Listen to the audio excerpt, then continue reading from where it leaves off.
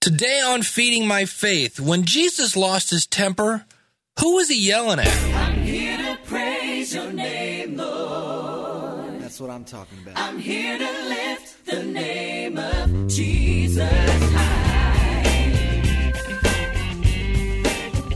All right, welcome to Feeding My Faith. I'm your host, Dave Jackson from the schoolofpodcasting.com. If you're new to the show, look, we take out all the cliche things that you hear at church. It's just, look, let's just talk about you and God and how can we get a better understanding of God. Because the better relationship we have with God, I believe the better our life will be. And so I start every day with a little Bible passage. And so over the span of a year, I basically went through most of the Bible, and I noticed something out of the corner of my eye, that there are some instances where Jesus gets ticked off. Now, some people go into this, no, Jesus never lost his temper, and it was righteous anger. And look, the dude lost his temper. He got upset. How about that, right? Let's not split hairs over this. And I get upset when I see different churches that are just negative, right? You can't do this, you can't do that, you can't do that. God hates this, God hates that. And I get their point. But I go, well, is that how Jesus acted? Did Jesus go around to non-believers, right? People had no idea what God was. People had no idea who he was, and say, guess what? You're going to hell. That is not the way he spread his message. And if our goal is to be like Jesus, then maybe we should look at who did he get upset with. So I looked at Matthew 23. It says, woe to you, teachers of the law and Pharisees. Now, the Pharisees were basically, for lack of a better phrase, the politicians kind of in his community. And the one thing that really, really, really over and over and over, it shows, gets Jesus upset is when you're a hypocrite. Woe to you, teachers of the law and the Pharisees, you hypocrites. You shut the door, he says. You shut the door of the kingdom of heaven in people's faces. You yourselves do not enter, nor will you let those enter who are trying. And he says again, woe to you, teachers of the law and Pharisees, you hypocrites. You travel over land and sea to win a single convert, and when you have succeeded, you make them twice as much a child of hell as you are. Here's the cool thing about Jesus. He didn't really mince words a whole lot. When he got somebody, and notice who he's talking to. He's talking to people that were more or less leaders in the Jewish religion, right? In theory, people that should have known who he was, people that should have known better. He continues on. Woe to you, blind guides. You say, if anyone swears by the temple, it means nothing, but anyone who swears by the gold of the temple is bound by that oath. You blind fools. Again, not really sugarcoating it here, is he? Which is greater, the gold or the temple that makes the gold sacred?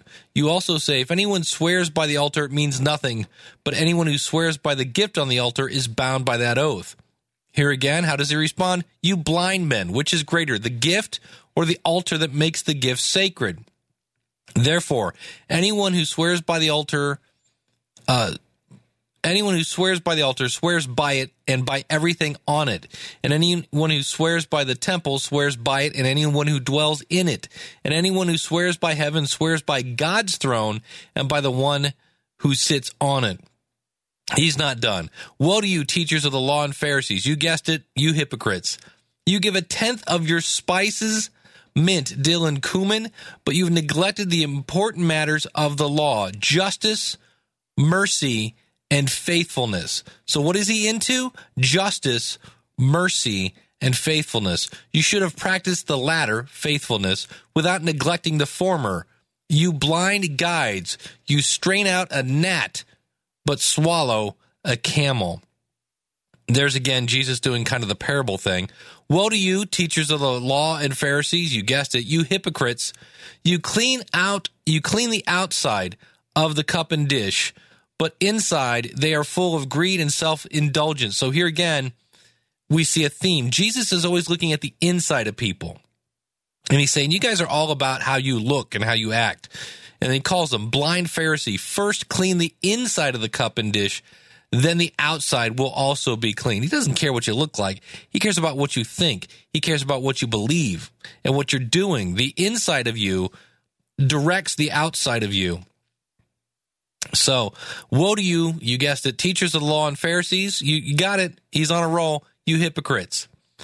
You are like whitewashed tombs, which look beautiful on the outside, but on the inside are full of bones of the dead and everything unclean. And in the same way, on the outside you appear to people as righteous, but on the inside you are full of hypocrisy and wickedness. So here again, you want to push Jesus' hot button? Be a hypocrite. Because he says in verse 29, woe to you, teachers of the law and Pharisees, you hypocrites. So that's like, what, 6 times in a row now? You build tombs. And realize this.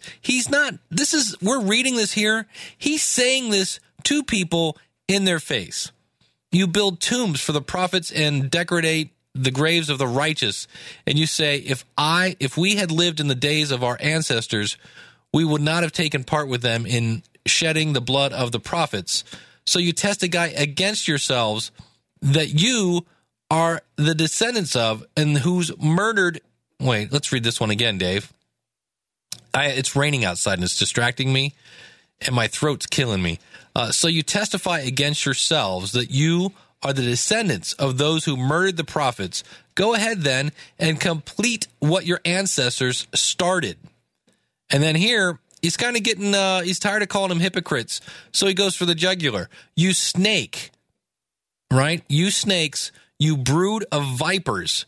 How will you escape being condemned to hell? Can you imagine saying that to somebody's face? Therefore, I'm sending you, prophets and sages and teachers. Some of them you will kill and crucify. Others you will flog in your synagogues and pursue from town to town. And so upon you will come all the righteous blood that has been shed on earth, from the blood of the righteous Abel to the blood of Zechariah, son of Berechiah, whom you murdered between the temple and the altar. Truly, I tell you, and you'll notice Jesus says that a lot, truly. Why? Because he's here to testify to the truth. All this will come on this generation. In verse 37, Jerusalem, Jerusalem, you will kill the prophets and stone those sent to you. How often I have longed to gather your children together as a hen gathers her chicks under her wings, and you were not willing. Look, your house is left to you desolate, for I tell you, you will not see me again until you say, blessed is he who comes in the name of the Lord. So Jesus is talking to religious leaders here. In Mark 3, the story picks up here. Another time Jesus went into the synagogue, and a man with a shriveled hand was there. Some of them, meaning the Pharisees, were looking for a reason to accuse Jesus, so they watched him closely to see if he could heal him on the Sabbath. Jesus said to the man with a shriveled hand, stand up in front of everyone. And then Jesus asked them, the Pharisees, which is lawful on the Sabbath, to do good or to do evil, to save life or to kill? But they remained silent. I talked about this before. Jesus did not like the silent treatment. And here the Pharisees are giving him the silent treatment. He looked at them in anger and, deeply distressed at their stubborn hearts, said to the man, stretch out your hand. He stretched it out, and his hand was completely restored.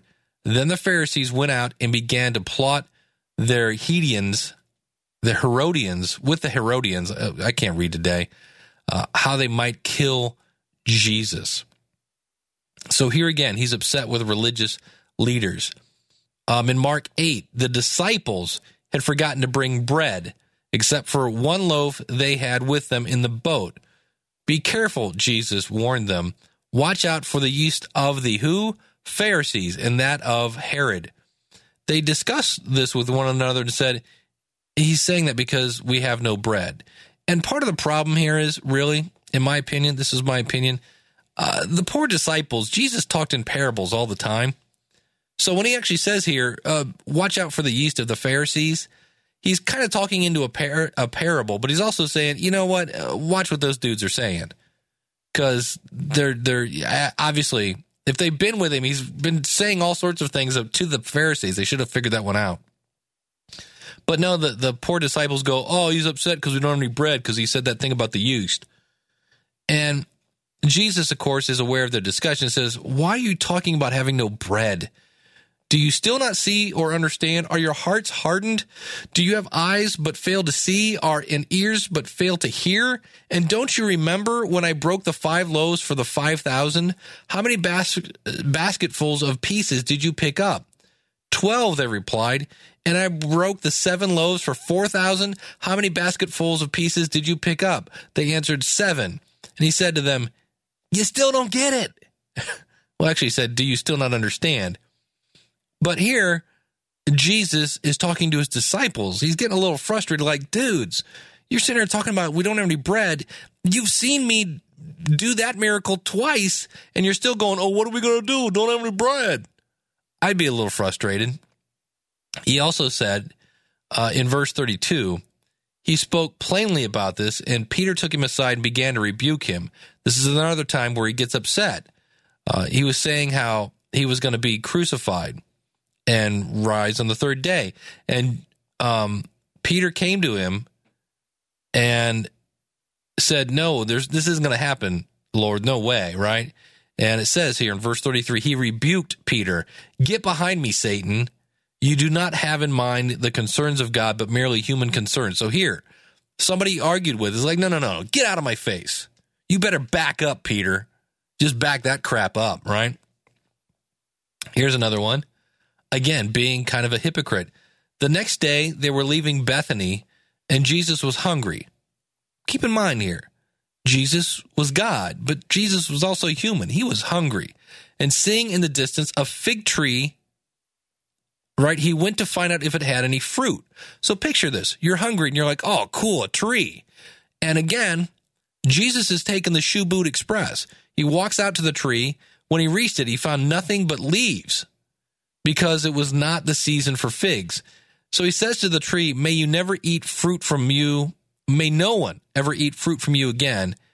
And the disciples hear him say this. He's basically saying, stupid tree, right? Now, on reaching Jerusalem, Jesus entered the temple courts and began driving out those who were buying and selling there. He overturned the tables of the money changers and the benches of those selling doves and would not allow anyone to carry merchandise through the temple courts. So think about this. This is Jesus just flat out losing it, right? He's turning over tables.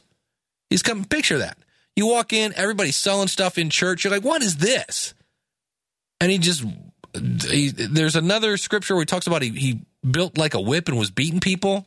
I've yet to find that one, but I kept seeing that in different translations. And he says, is it not written, my house will be called a house of prayer for all nations, but you made it a den of robbers? So who's he talking to again? Church people. The chief priests and the teachers of the law heard this and began looking for a way to kill him, for they feared him because the whole crowd was amazed at his teaching. And when evening came and his disciples went out of the city, in the morning as they went along, they went by that fig tree, and now it was withered from the roots. And Peter remembered and said to Jesus, Rabbi, look, the fig tree you cursed has withered. And it says in verse 22, and again, this is Mark 11, it says, have faith in God, Jesus answered. Truly, I tell you, there again, if anyone says to this mountain, go throw yourself into the sea, and does not doubt in their heart, but believes that what they say will happen, it will be done for them. Therefore, I tell you, whatever you ask for in prayer, believe that you've received it and it will be yours. And when you stand praying, if you hold anything against anyone, forgive them, so that your Father in heaven may forgive you your sins. Now, he's not really upset here, but he is giving instructions, and he's giving instructions to his disciples in this case. In Mark 10, people were bringing little children to Jesus for him to place his hands on them, but the disciples rebuked them. And when Jesus saw this, he was indignant. So let's, you know what? I'll be honest with you right now. I'm not really sure I understand what exactly the phrase indignant means. So we're going to go right out to dictionary.com. We're going to throw that in the old search box at the top. And indignant, feeling characterized by or expressing strong displeasure at something considered unjust, offensive, insulting. So in a nutshell, we could say, Jesus was a pinch frustrated, right? Wasn't that one of the phrases there? And unjust, offensive, and he was insulted. He said to them, "Let the little children come to me and do not hinder them, for the kingdom of God belongs to such of these. Truly, I tell you, anyone who will not receive the kingdom of God like children will never earn it." So here again, who's he talking to? His disciples. Now we're going to speed up on some of these. He rebuked some demons, right? So here, it says here in Mark 1, just then a man in the synagogue who was possessed by an impure spirit cried out, "What do you want from us, Jesus of Nazareth? Have you come to destroy us? I know who you are, the Holy One of God." And Jesus said sternly, "Be quiet, come out of him." And the people were so amazed at this. So here, who was Jesus upset with? In this case, a demon, and somebody who knew him. That's kind of a key here, right? Here in John 2, making a whip out of a cord, he drove them all out of the temple. Sheep and cattle as well, scattered the money changers' coins, knocked their tables over instead of the dove sellers. Take all this out of here and stop using my Father's house as a market. So it's a different version of that other one. And so here again, what makes Jesus upset? In Matthew 25, it says, "Lord, when did we see you hungry and feed you, or thirsty and give you something to drink? When did we see you a stranger and invite you, or needing clothes and clothe you? When did we see you sick or in prison and go to visit you?" And it says, the king will reply, "Truly I tell you, whatever you did for one of the least or of these brothers and sisters of mine, you did for me."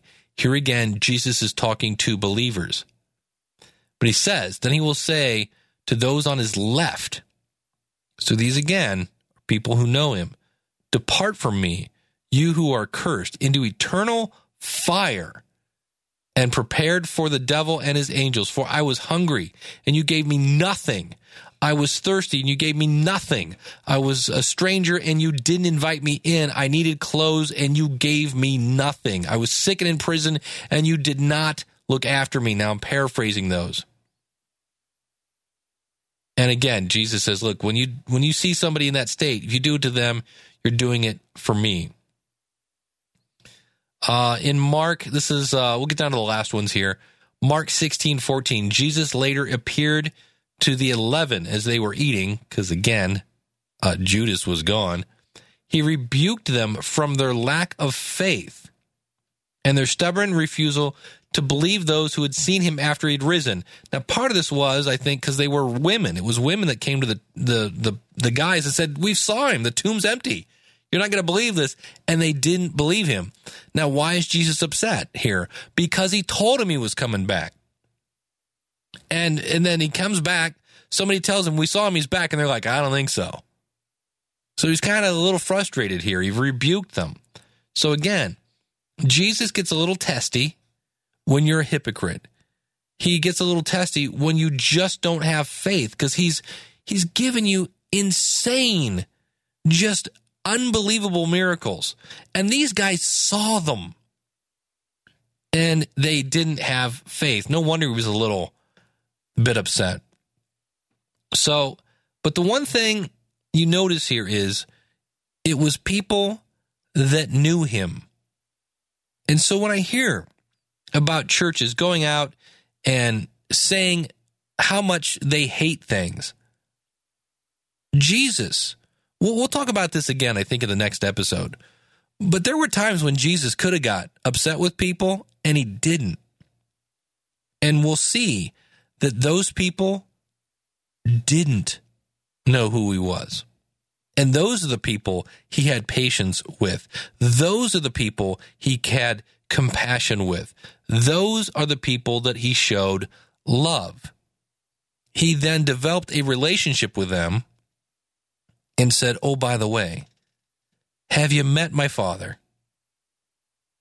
And that's the path we should be following. But anger is an emotion. It's something that's in us. And I found some quick verses here. Psalm 37:8, refrain from anger and forsake wrath. Fret not yourself, it tends only to evil. Proverbs 15:18, a hot-tempered man stirs up strife, but he who is slow to anger quiets contention. So much easier said than done, right? Proverbs 29:12, a man of wrath stirs up strife, and one given to anger causes much transgression. And last but not least, Proverbs 30:33, for pressing milk produces curds, pressing the nose produces blood, and pressing anger produces strife. So I don't think we have to really dig too deep to figure out that anger can lead to a lot of bad things when it's not controlled. But just realize, to me, when I read this, again, I'm not in about was it right for him to get upset or how he was upset. It's the fact, in my opinion, he was upset, and he was upset with his followers, with people who should have known better, and he yelled at those people that know him. So if you know him, one of the reasons I'm doing this podcast is I know him. I need a better relationship. I know I'm doing things that are inhibiting me from having a closer relationship. And so I got some plans for this podcast going forward. I think in 2014, we might start doing really short shows much more frequently. Just a quick, hey, here's something to think about kind of thing. But I want to thank you for tuning in. Also want to really, really thank everybody who's listened. I realize this show has not been the most consistent thing, but we have been voted.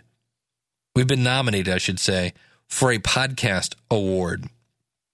And from now through November 16th, you can vote every single day. And if you feel so inclined, go to feedingmyfaith.com/podcast awards, and I'll show you who I'm voting for. I have different friends in different categories.